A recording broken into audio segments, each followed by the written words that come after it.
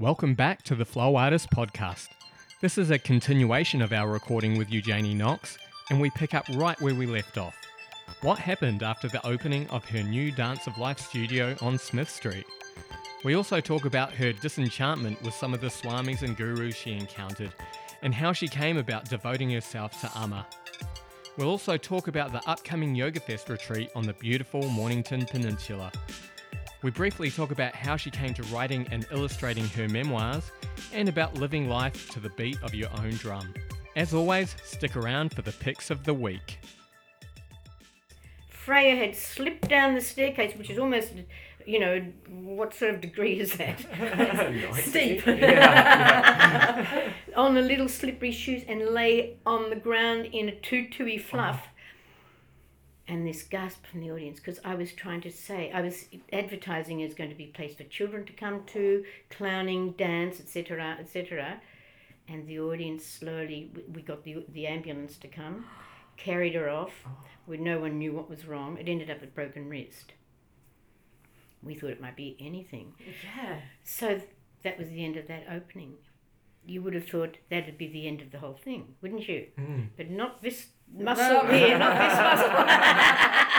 This muscle here got into action, and off we went with the Martha Graham classes, with the classes for kids, clowning Saturday morning, yoga. I had other people coming to teach, some people I knew.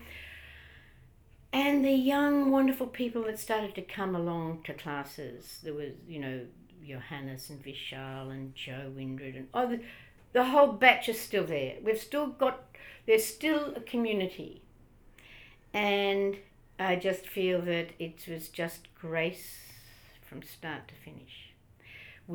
They'd come every morning, Monday to Friday, for $20 a lot, and do a 2-hour workout. Then we'd have breakfast together, ginger tea and honey and banana and on toast with tahini, and everyone would tell their stories. We'd unburden our souls. You could have been a murderer and still been forgiven in that atmosphere.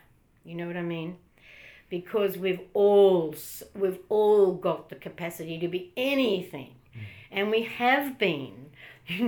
We've all done everything and we're capable of it. But here we were, as a young group, we were growing as one, and it was just absolutely fantastic. And $20, you asked about the money side of things. The reason I managed to survive, because I kept my house down at the farm. I got a woman in who was a friend, and she used to do rebirthing. And so she rented that place. We wrote out a thing together. It wasn't legal, but for us it was. That she would live there for a year while I started the studio here, because I couldn't pay both rents. And I was Rainbow the Clown. So Rainbow went out a couple of times a week and would earn $150 with a show. Now these shows were very hard work, because I'd go to schools. I firstly get the bookings. Mm-hmm. I was good at that. And I'd advertise and so on and so forth. But the show would sort of sell itself in a way. It was an hour-long mime and dance performance, magic. And I would take the props. I had a van. Take the props to wherever the blinking place was. Set up this backstage, black curtains, big hefty things so I could stick the sticks in, and, set up a whole So you built your own stage every time? Every time. And do this show. Hear the kids in the passageway all excited. In they'd come. I could hold those kids in the palm of my hand. I could hold them like you can't believe. I just had a wonderful touch with kids, and always have had. Not so much these days. Maybe kids for me now are more your age. Because the little kids look at me now and they're not so sure, but in the early days I used to teach them a lot. For over 40 years I taught kids, clowning, dancing, acting, fun, fabulous stuff. So that's how the Dance of Life yoga studio developed. Through the teachings of Shandor and what I knew from my own experiences, my own classes, and, from the City Yoga days. And it just developed. Partially financed by Rainbow the Clown. That's right. And then when Rainbow could gradually, slowly... I'll tell you why Rainbow stopped. Because Rainbow had been around for 10 years. I had a little room underneath the stairs at the studio. You come in the first few flight of stairs, and then there's a little room to your left with a door but no lock. My props were in there. My coat, which had been with all the clown shows, it was a beautiful coat. It had rainbow on the back and frill and big puffy rainbow sleeves.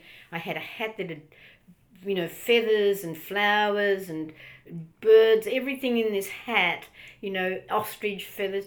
And it had been with me all these years. And my wig, I had a wig, and that was part of, these were I'd dress in front of the audience.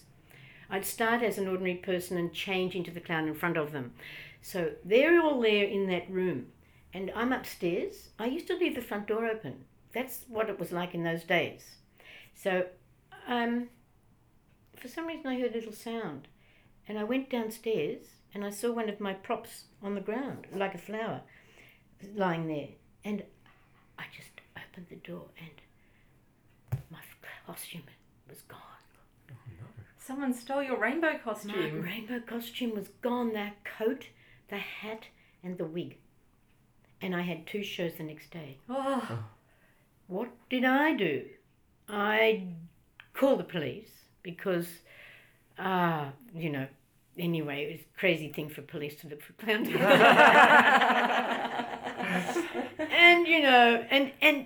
Anyway, they couldn't find it. Of course they couldn't find it. But I thought, I'm going to have to quickly create a new costume, which I did. And it was inferior, but it was all right. Job? It did the job, but that was the fade out. That was another turning point. Yeah, exactly. You got to recognise them when they come, because they do come. Yeah.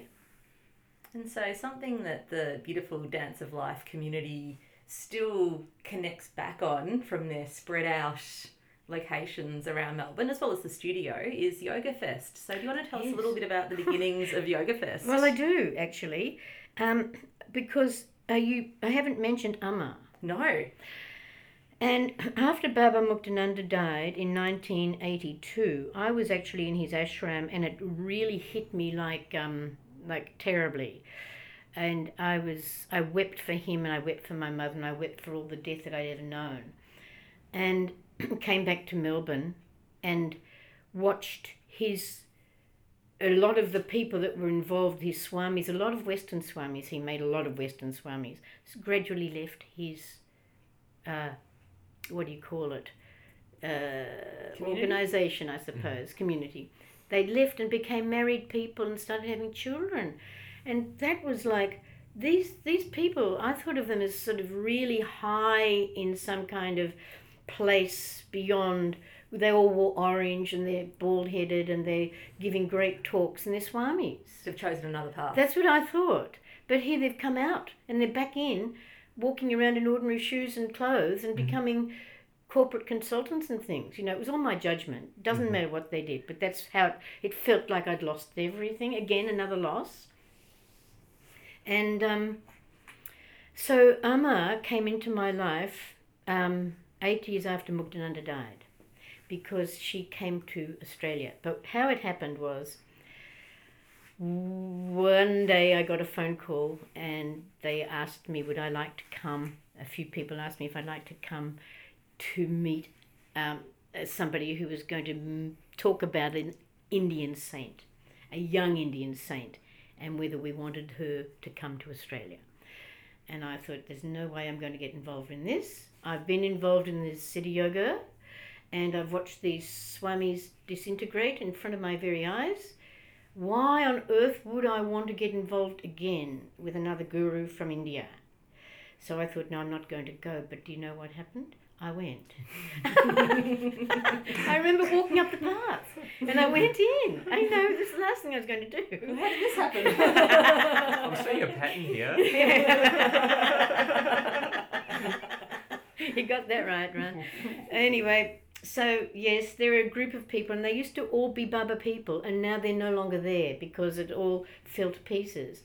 And there was a lovely woman there in a white sari, a Western woman, but she was an American. I immediately got put off by that because, a lot of city yoga had a lot of Americans and they were all really pushy and shovey. And that seemed to be the general approach. You Australians are less than, we're better than you, push, shove. And so I thought, oh, not an American here talking about this Indian saint. But she turned out to be the most lovely woman. Her name was Kusuma, because she's still alive. And that means flower.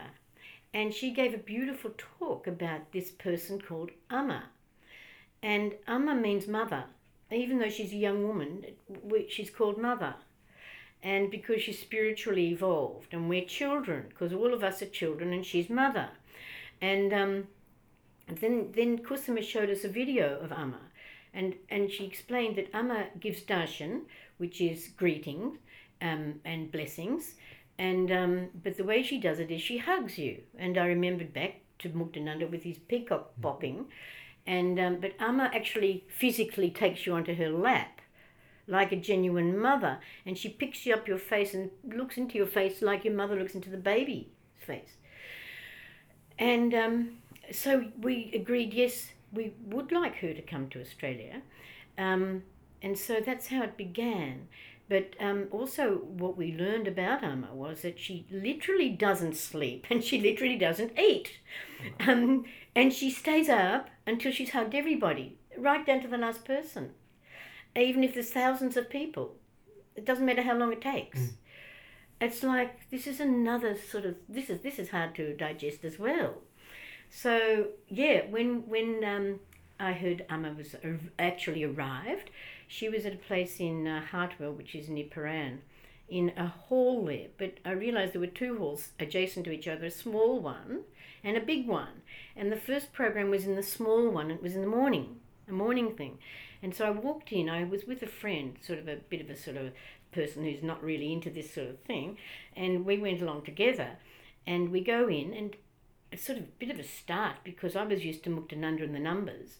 Here was Amma, sitting on an ordinary wooden chair, dressed in a white sari, hair in a bun, and about 15 or 20 people I recognised, most of them from City Yoga, and silence. And Amma was hugging people, taking a long time with each one, and sniffs and crying, little bits of crying, no boo-hoo, but little sort of sniffs. That's all, the only sound in the room. And Amma would look at me. My friend pushed me onto, there was a little row of chairs at the back. She made us sit on the chairs, which felt awful. I wanted to sit down, but this friend of mine had a strong, she sort of pushed me around a bit, and I allowed that to happen because it was a good friendship. But so we sat on the chairs, the two of us. And Amma would look at us and give us the most radiant smile you've ever seen in your life. And I began to feel scared that if I wouldn't have the guts to get down there and be greeted by her, because she would know all about me. And I didn't want to be exposed. So my friend nudged me and said, come on, let's go. So we sort of got up and sort of sidled out. And as we did, Amma gave us the most beautiful smile and we walked out. And my friend said, oh, well, I'm not going there again. And I said, no. But then I thought to myself, after my yoga class tonight, I'm going to go back because I didn't feel I did the right thing. Went back again, but it wasn't in the little hall. It was in the big hall. And there were big glass doors. And I could see Amma and her swamis. And there's about half a dozen of them sitting up there in orange. And the hall's full. And there's all these shoes out here in the passageway. So I got such a shock. It's so different. Here's the morning session with a handful of people. Here's the night session. It's like massive. I opened the doors and the blast of sound that came from the chanting, it was like, whoa. And I better sit down here at the back. It's a tirade of sound. Beautiful sound. And Amma would sometimes call out to Krishna or laugh. She'd laugh over the top of the singing. Sort of, this sort of extraordinary, sort of piercing, frightening, wild sound.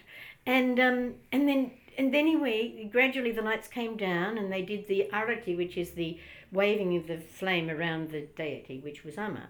And then she got down off the stage, gets down onto a little chair at the front there, and people start to go up.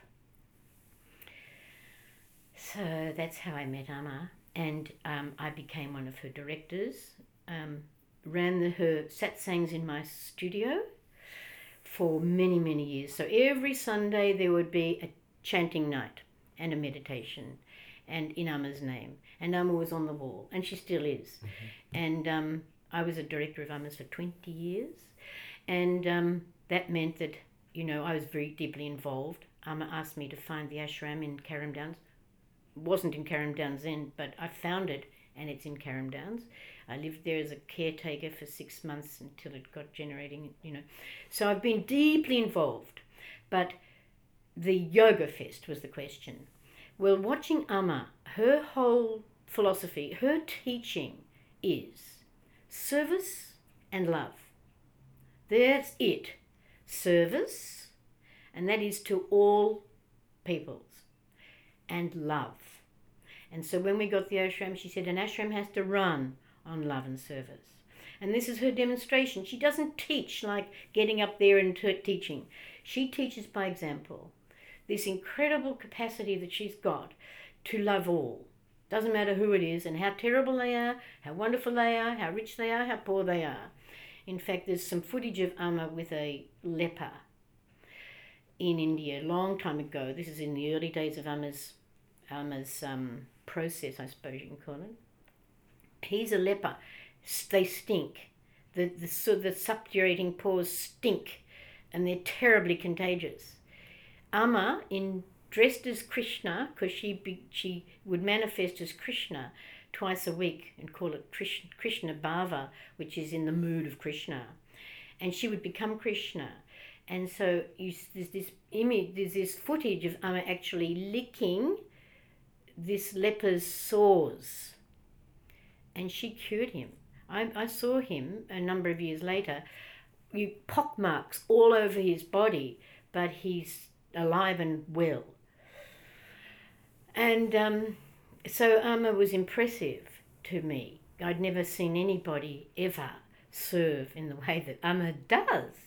And what she's created from her charitable works is extraordinary. Apart from the fact that she will be hugging somebody right now, somewhere in the world, she's hugged more than 24 million people. She will be doing that right through to the end of her life. And you ask yourself, well, how and why does she bother? How could she be bothered? Like, how many people could I hug? And why do people flock to Amma? Why don't they flock to me or to you? Why don't they flock like that? What is it that she's got?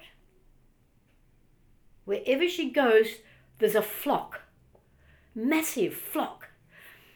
And she said many years ago, one day you will not be able to get anywhere near Amma. She always speaks in the third person because she doesn't want to use the word me or I or,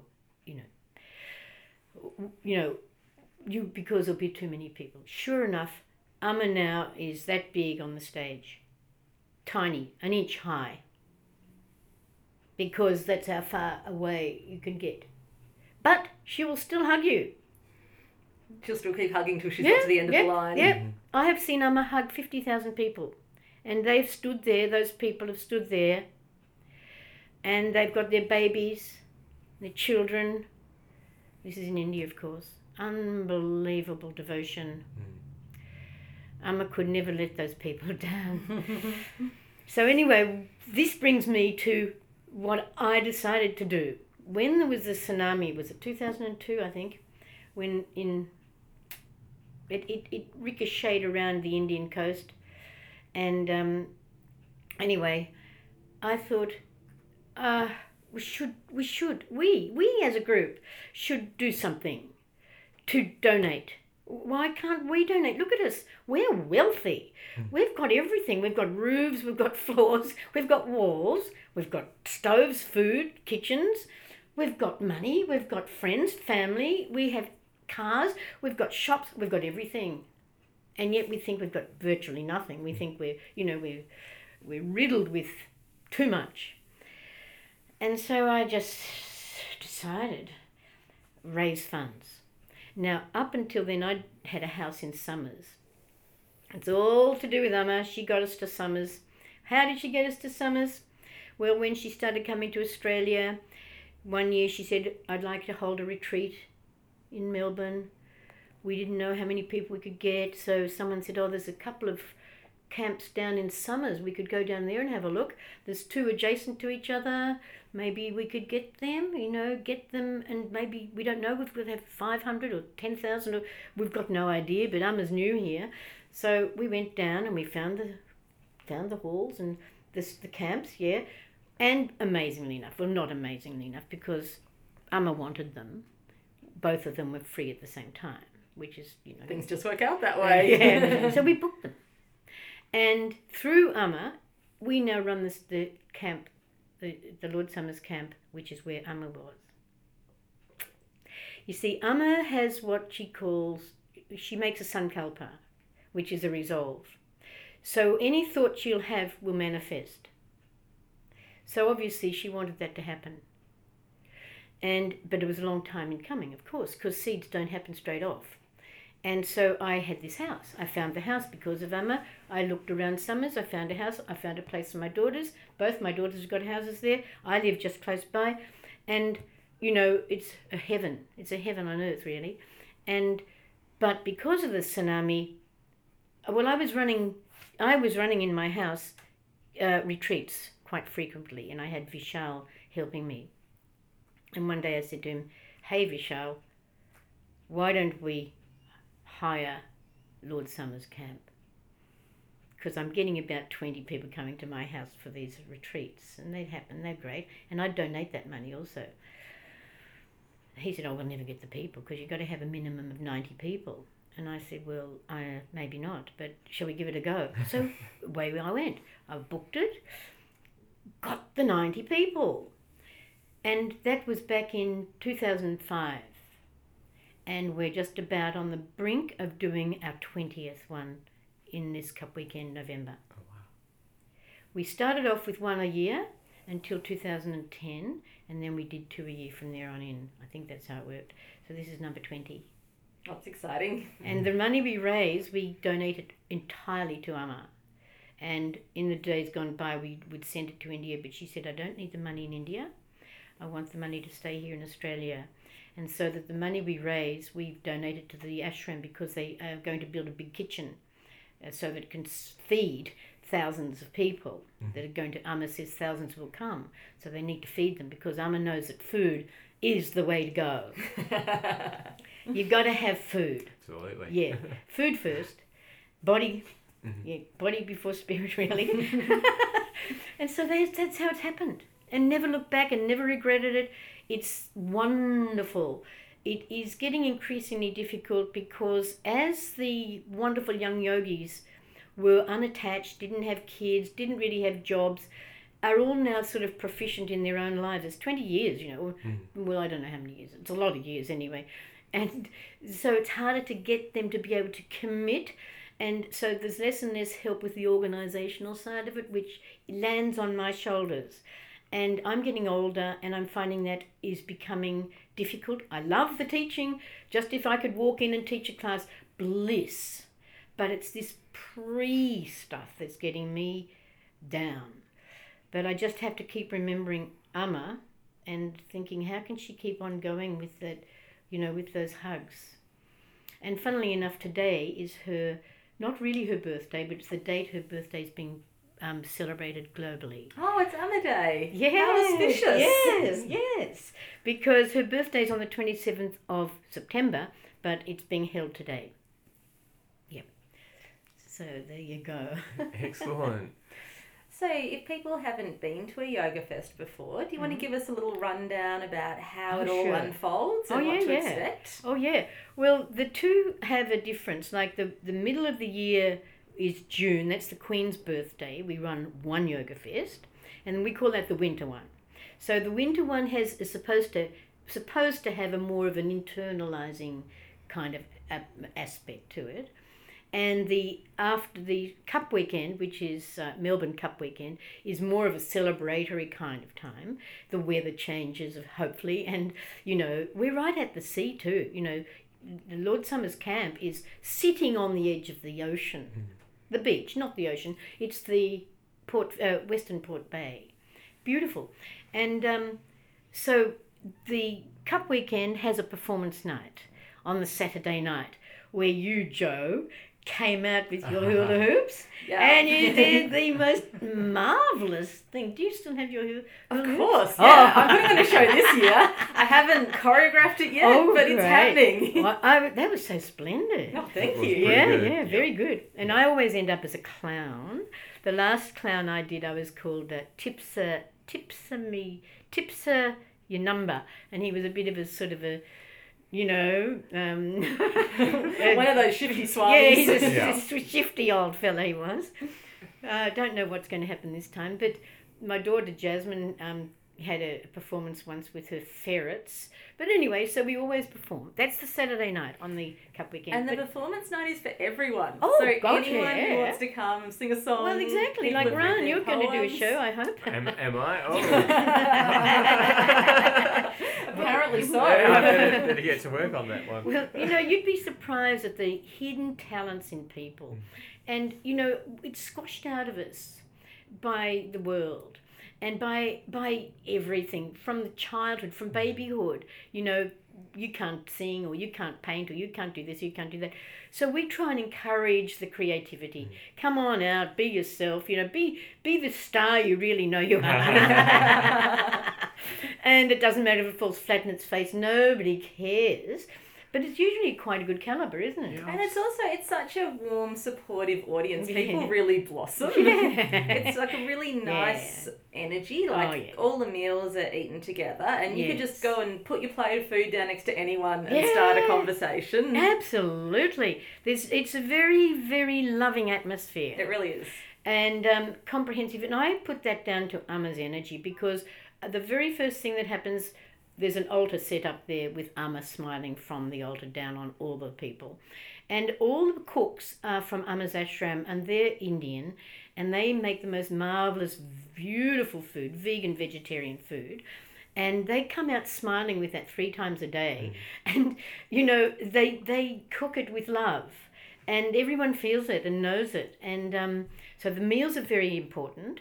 The accommodation is simple, very clean, ashramic style, really, but very nice. Heating, all the rooms are heated.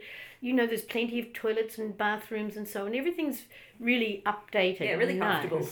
But it's a dinky place, because it used to be a place for refugees to stay in early days. Right. And that whole piece of land was donated to Lord Somers and Lady Somers. They were sent over by the King from England to bring the wealthy and the poor together, youth from the city, and have a camp where they work together. Where boundaries are kind of broken down. That's right. And so this is how it was built. And it was all donated from the camp next door, which is the education camp. And so, got it wrong. There's a place called Coolart just up the road, and they donated the land to Lord Somers. And so it'll never be built on. And it's right there on the water. And it's got this bushland, and you've got the koalas, and you've got the dolphins out there in the water. People swim with the dolphins. So the yoga. What happens?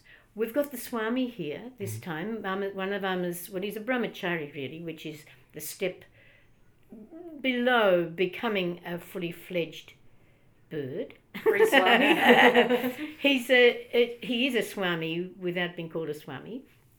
And his name is Shradamrita Chaitanya, and we call him Shradaji. And he's going to be present for the whole of the retreat and give talks, meditation, classes, and be there for people to talk to and relate to.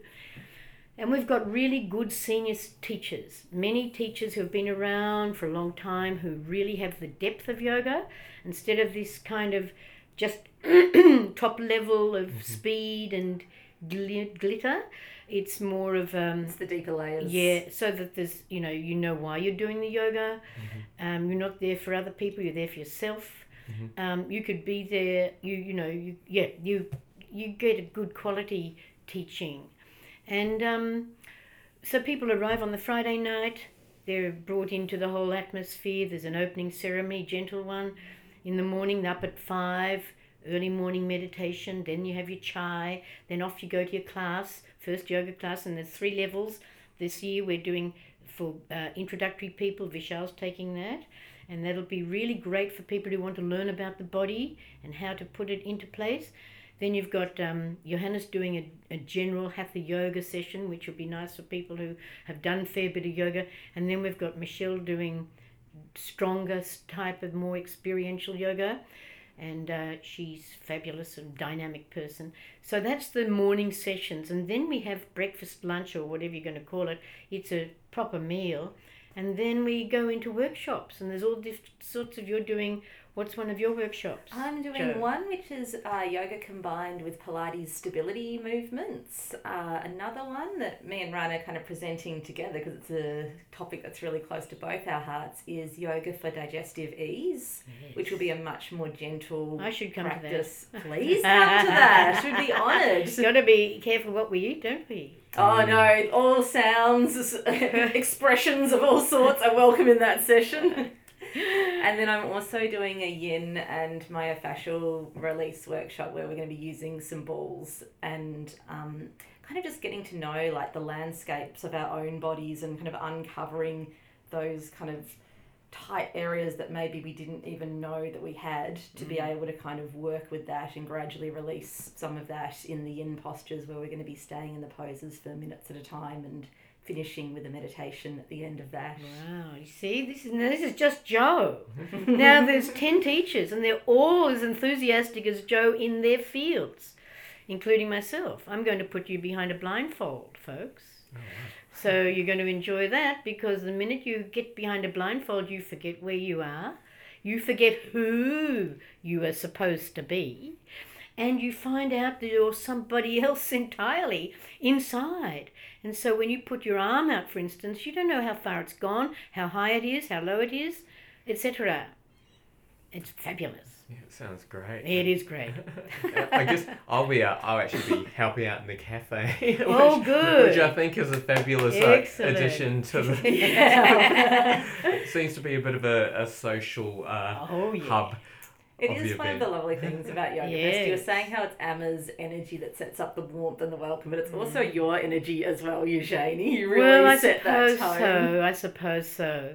Yep. And even though there are like a lot of the deeper practices in that quiet space of meditation, there is a really fun festival vibe as well. Like... Oh, definitely. It's not sober and somber.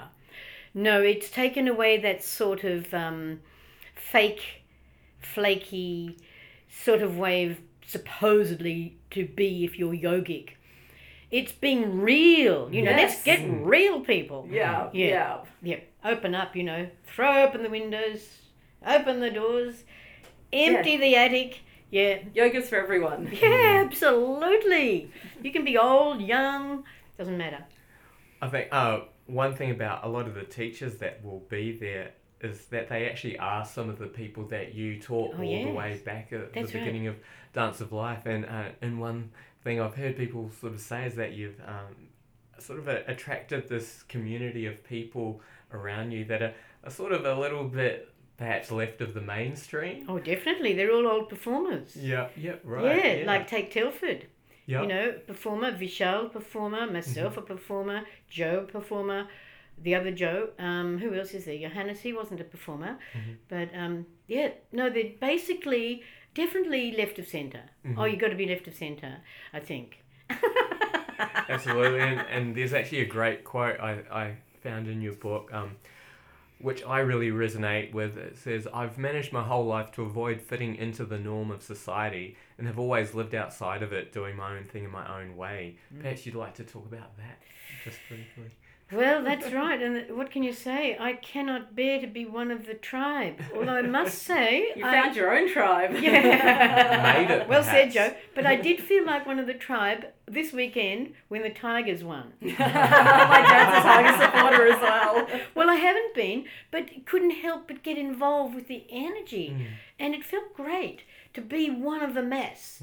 But you see, I'd like to just wind back to when I was 3 or 4 and the sheep came past the gate and I was swinging on the little blue gate and looking out into the street and I saw these bar lambs coming along en masse, and I ran out with them because I loved them, and I got caught up in the middle of them. I'm one of the herd, and I'm getting crushed. I could be crushed to death here, but my head was just high as the top of the lambs, and they're bobbing backs, and I'm here running along, and the click top of their feet, and parents are looking, people are looking. The cow, the sheep herd's worried. He's got his hook.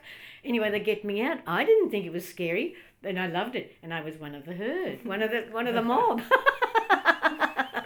That's funny, isn't it? So yeah, I've become one of the yoga mob. This is weird.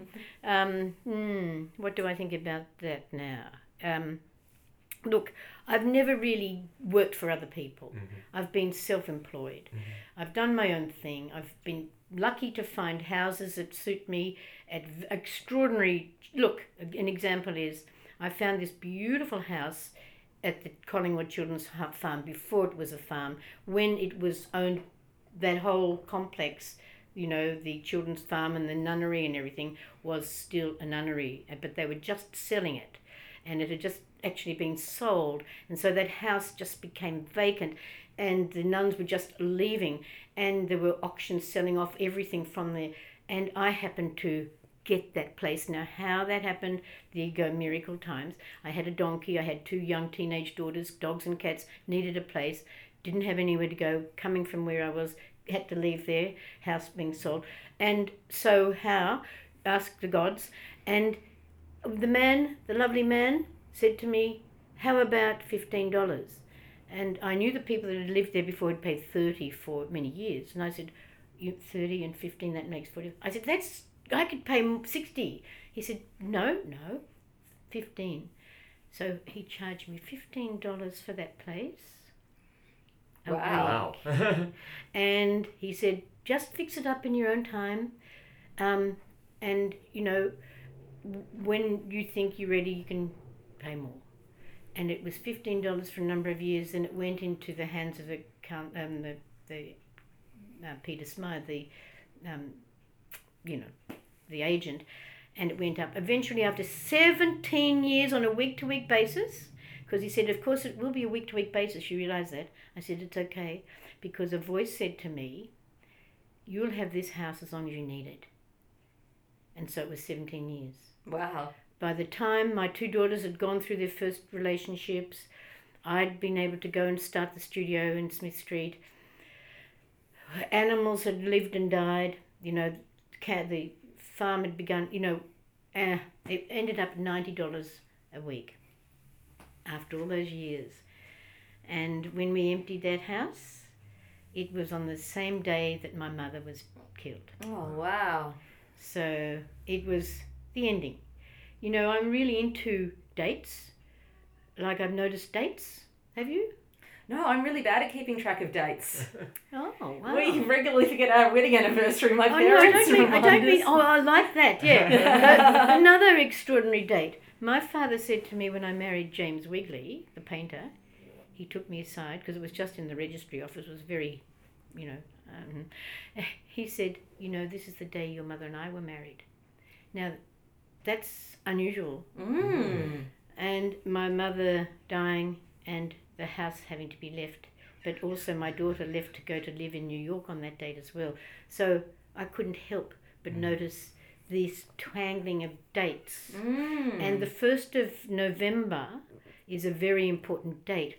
I got the Dance of Life studio in Smith Street on the 1st of the 11th. I opened it on that day.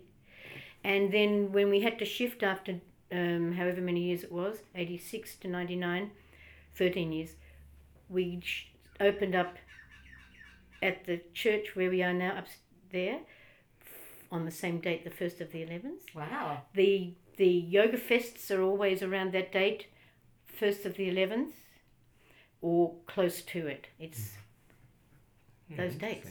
Yeah, you can't argue with them. No. Yeah. I can't. I won't. Well, you could, but there wouldn't be any point. Yes. So you've written 3 memoirs about your amazing and fascinating life, and also illustrated them. Yeah. Would you like to tell us a little bit about how that happened? Yeah. Yeah. Well, I got a computer when I was about 15. It was obvious I was a useless student at school because I used to wag it and go and watch films instead, like Audrey Hepburn in War and Peace, because she looked like my mum. And so what did I do? My father thought sensibly send me off to learn typing and shorthand. So off I went to the Stocks Business College and I learned to type. Thank God I learned to type because I have used it. I can type. So when a computer started to happen, I got one. I bought one off the television because they were advertising you can buy them. So it eventually turned up and I started typing. And it was so easy. I could type and I decided, I'll just write down some of the things. So I started writing the memories. And I didn't write it as a book. I wrote it because it was wonderful to write it. And I just kept going, and every time I wrote one of the chapters, I'd do a drawing. And I just did it for myself. Like I've always just done things. I've never planned things, ever. And, except, of course, the Yoga Fest, you have to have a certain plan, don't you? But, so that book was one. And it ended at a certain point in 2002 or something like that. And now it's 2017, so there is more story. Another volume to come. The stories just keep happening. But I don't know if I'll bother. But I just wrote it because I loved it. And then when I heard about self-publishing, this was 10 years after I finished that book. It sat doing nothing. 10 years later, I thought, maybe I could self-publish. So I did. I paid for it, a couple of $1,000 to have it done. But they said, we can't do it as one volume, it's too big. So can you do something about that? So we ended up cutting it into 3. Just slicing it into 3, sort of 3 compartments really, 20, 20 and 20 years. And it worked out very well that way. I didn't like the idea initially. I thought, no, that's ruining it. But I actually think it's good. They thought it was a good idea and I think they were right. And having read them, they're fascinating reads. And it does seem very naturally like 3 different chapters. It does, doesn't it? Yeah, exactly. Well, I suppose, childhood and sort of, teenage, sort of up to your 20s is really one era. Then you go into your sort of householder thing, don't you, for, say, 20 years? Mm. That's when you sort of get into relationships, homes, houses, families, and work. And then you've got the next, and in India they have that. I think they have, is it 4 or 3? There's the childhood, that's 1. The student, that's 2. 3 is the householder, and 4 is the forest dweller.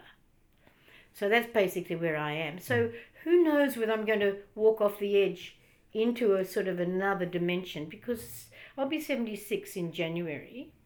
I've got to ask myself this: do I want to keep going as I have done? Because I'm a driven person. Like if I have a jigsaw puzzle, I have to finish it. If there's something to be done, if that wall needs painted, it has to be done.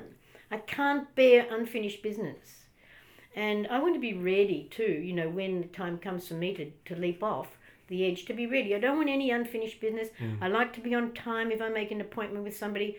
I can't bear to be, I like to finish my classes on time, start them on time. I like time because we have to respect it. We all have to live by it. So might as well respect it and use it, because it's actually moments, isn't it? Time is moments. It comes back down to now. Now is the only real time. And the rest of it, well, you have to bow to it. And so, what was the question? It was an open-ended question about your books. But I do have another question about your books. Yes. It must be an interesting experience meeting someone for the first time when they already know your life story. Well, I don't know anybody like that. Because all the people that have read my story that I know of know me. Ah, yeah. So you come first and then they read the books. Yeah. Because I haven't tried to sell them. You're on Amazon though, I think. Yeah, I'm on all the... Yeah. You can get my books anywhere. Yeah. You just have to type my name in, you'll get me. But I never get any royalties. I think I've written a few books, not just those books. I've written one on Henry Mars. I've written a couple of other ones that also I've self-published. Don't get any royalties. Maybe $50 total. I don't care. I didn't do it again for money. Not at all. I pay to produce these books. I buy them and sell them at the price I buy them for. Mm-hmm. But I don't do it anymore. Forget it. People want them, they can go online, yeah, exactly. So it seems very much about your creative expression. Yes. How does that express itself these days? What does your practice look like these days? Well, I was thinking about this because I thought you'd ask me about my own practice. And I thought, well, what's it like? Because I was on my head this morning while I was thinking. It's a good place to think. Get those old rattle bones happening. I was thinking it's like cheese or wine or fruit. Goes through a process. The fruit begins, well, let's say after the bud set thing, and then the flower, whatever, it becomes a baby fruit. And then it has to slowly become a big fruit. Then it's got to become a ripe fruit, and then it has to fall. So it goes through all of those processes. And I'm also going through those processes with my yoga practice. Like I was a new fruit, and Velda's telling me I've got a huge ego, and I'm a princess yoga because I can do everything with my body. Then I'm gradually expanding my understanding, the development, Muktananda's influence, the teaching of the meditation, and Amma's example, and what it is. And all of these things are making the fruit riper, so that my practice really is seeing everyone as equal. And that's people in the street. I smile. As Amma says, what does it cost to smile? Mm-hmm. It's free and it makes a difference. And so I love everybody, really. Mind you, I don't like anybody as well, but on another level, I love them all. You know what I mean? So you see the people in the street, you smile. And you usually find you don't have to think, am I going to smile? You just smile because they're there. And it's absolutely great. And so my practice is I do a little bit of yoga, but not like the gung-ho stuff I used to do. I don't need to. My body can do it. Mm. I mean, I don't teach what I can't do. If I can't do a headstand, for instance, I'm not going to teach it. If I can't do a back bend, Urdhva Dhanurasana, I'm not going to teach it. If I can't do full arm balance or an elbow, if I can't do Paschimottanasana forward bend, then I can't teach it. Mm-hmm. So I have to keep myself up to speed so I can do it as best or better than anyone else in the room. So on my own, I'll do a head, a shoulder, and a forward bend. That's pretty well it. I'm pretty happy with that. That's your practice? Pretty well. And I'm trying to understand life and the pain and horror and the terror and all those things that are going on there, and knowing that we're affected while those people are suffering there on another part of the planet. We are also responsible. And so somehow, don't eat meat, for instance. That's a big one for me. I can't, but I won't try and stop other people because you can't. I can only not do it myself. I want my conscience to be clear. And I don't care about other people. I just don't know how they can do it, but, that's their business. My business is not to do it. And that's the same with everything. So try and keep my plate clean. And I don't mean my plate in front of me. I mean my path. Mm. Excellent. Yeah. I remember, I think it was last Yoga Fest, you said something along the lines to me that you're not so interested in travelling to exotic locations. Oh, I'm never going again. No, it's over. And that you just prefer to just drop in. Drop in? To your own space. Oh. Perhaps you'd like to talk about that? Yeah, I'd like to, because I'm really absolutely shocked at the people travelling around the world, footless and fancy-free, without any understanding of who they are and why they're going. People like, if you win money, what are you going to do with the money you win? I think I'll go on a holiday. From what, to begin with, and to where? you know, what about internally? Why not find out something about ourselves? Mm-hmm. Find that inner peace within, which is there for the taking, and it's free. Mm. And it's easy to get to. You just have to stop. And people can't stop. They're moving. Like I went to Venice back in 79, was it? Yeah. And the amount of tourism there was terrifying. And that was then. And now it's probably tripled, doubled, quadrupled. And it's everywhere. It's everywhere. People are travelling the world looking at other people. Or old churches. Why? It's a disease. It's a disease. And the flights, they're coming and they're going. And they're coming, they're landing every 5 seconds. They're landing on every airport you like. And they're going and they're coming and that's costing money. The money that it takes to fly somewhere could feed a community for months. You know, and the what it's doing to the environment, the amount of pollution that's coming out of those planes, killing the earth here. It's crazy. It's crazy. And I feel really, as you can tell, very passionate about this. But I do understand that travel's been a good thing for me. I'm glad I've done it. But I'm never, ever entering an airport again, and certainly never getting on a plane again. No, that's it. It's over. Do you think sometimes people need to look beyond their little bubble and outside of themselves to have that perspective But to look do back? they see outside the bubble? Well, that's the question. Do They they just want take it their the bubble same with way. them when they go overseas? That's right, the bubble goes. If they could prick the bubble and actually absorb the community, well, that's another thing. But can they? And there's so many now. There's so many people. Now, take Venice. I've heard recently that there's no Venetians living in Venice. They can't afford it. All those, probably, but all the shops are now tourist shops run by people who are not Venetians. Right. See what I mean? And that's not just there. That's one pinpoint. So it's a crazy thing. Well, it's a globalization. I suppose it's a beginning of a transition to something. And I suppose that's what's happening.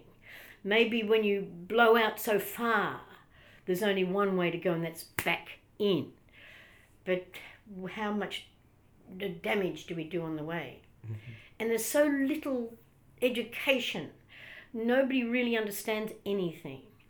And, you know, you go through the school process and the university process. So what? What have you learned about real things? About how to breathe? How to eat, how to think. All of these things matter, and it's not happening. So I guess that leads to another question. So people who, like especially yoga teachers, who have a taste that there is something beyond that kind of first layer of knowledge, how do you go deeper? Like, have you got any advice for new teachers who want to continue that journey and not just take a package trip to India? Or, you know, like... That's a very hard question to answer, isn't it? I have no idea, really. All I can say is it's experience, isn't it? Being open to experiences? I just think just to grow yourself. We have to keep being who we are and keep on exploring. Because there's so much. There's been so much. There's so much beautiful. Like the yoga is Indian. It comes from India.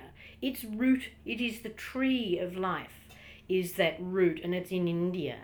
And the branches are so magnificent, and they have so much knowledge. And if you can get in somehow into the connection with that, and try and develop that. Look, really, it's a hard question because I'm not there anymore. I'm not a young teacher. I don't know. I know there's a lot of young teachers out there. There's hundreds and hundreds of them.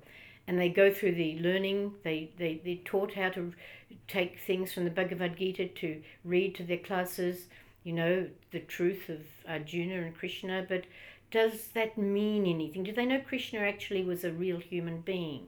You know, there's this sort of stuff.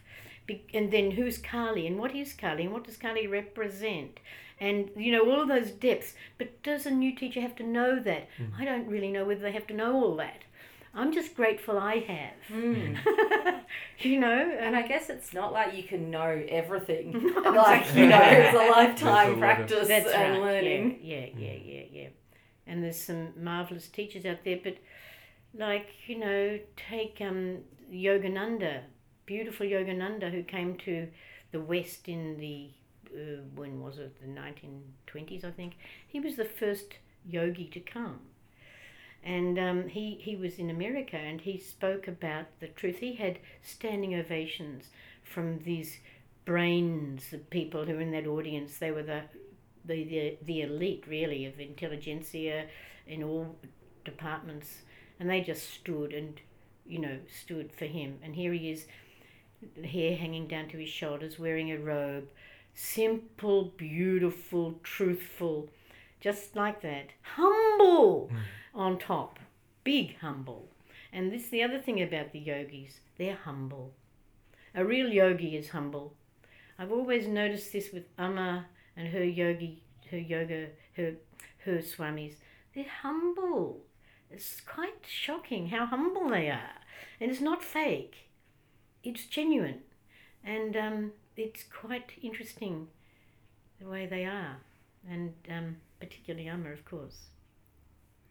So I can't really sort of add to that with the young yoga people, the young teachers. Yeah. I think that was a great answer, though. Was it? Yeah, absolutely. Humility. Yeah. We always finish our yoga classes with the mantra for peace. Shall I do that? Beautiful. Will you do it with me? Sure.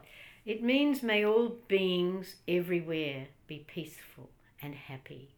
And it's an ancient Sanskrit prayer, and we chant this at our classes at the end of the class, and we always bring the hands into prayer position, and we feel and think that thought. And Amma says that a prayer isn't a weak thing at all, because the power of thought is more powerful than anything really.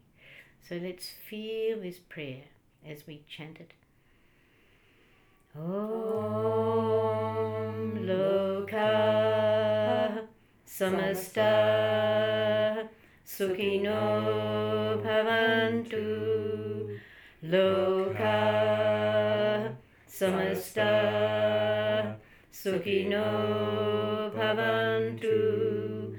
Loka Samasta Sukhino Bhavantu. Om Shanti Shanti Shanti.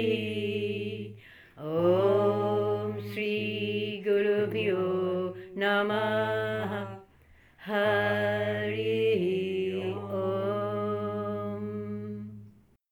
Alright, so now it's time for our picks of the week, and mine is the book Mastering the Core Teachings of the Buddha by Daniel Ingram, and that is a really good sort of, I wouldn't say introduction because it gets pretty deep, but it's about insight meditation, and there's a lot of techniques in there and levels of concentration that are well beyond me, but it is a really interesting insight on what might be down the line for people really wanting to dig into their meditation practice. And he also has a few sort of contentious things to say about Buddhism, so it makes for a great read. So how about you, Jo? Well, my pick of the week is in those random 3 or 2 hour blocks of time that I often have in my day between teaching yoga classes. I've started going to the art gallery, and it's a very uplifting way to spend my afternoon. All weather, you can just drop your heavy bag of sound system and yoga props off at the cloakroom, and that's fine there. I went to the Hokusai exhibition just recently, and that was amazing. And there's just something about looking at beautiful art that puts me in a great state of mind for my afternoons teaching. It's nice to just absorb when the rest of your day is giving out. And it's a much more fulfilling and productive thing to do for my state of mind than to sit in a cafe and look at my phone for 3 hours. So that's my pick of the week, art gallery visits. And mine, I suppose, is a book on Isadora Duncan, the great pioneer of creative, expressive dance. She has a book called My Life, and it's unedited. It's as she wrote it, and it's really great. She was such a freedom fighter, had a tragic life in many ways, but the writing it takes you there. It's the early it's probably 1920, and where she stripped off the barrage of toe shoes and tutus and flowed. She was all about flow, and her whole methodology is the wave in all life, everything is a wave. So that's my pick of the book of the week. The book, Isadora. Thank you so much, Eugenie. Thanks for joining us. Thank you for having me. Well, I hope you enjoyed this conversation with Eugenie as much as we enjoyed having it. If you're in the Melbourne region, or even further beyond, you should definitely check out Yoga Fest. It will be a great weekend. I'll leave a link in the show notes. As always, if you've got any questions or suggestions, feel free to reach out to us at podcast.flowartist.com or email us at podcast@flowartist.com. You can reach out to us on Facebook or Twitter. If you did enjoy this podcast and you'd like to hear more, please consider leaving us a review or rating on iTunes to help us get the word out. The theme song in this podcast is Baby Robots by Ghost Soul and is used with permission. Check out his music from ghostsoul.bandcamp.com. Thanks again. Big, big love.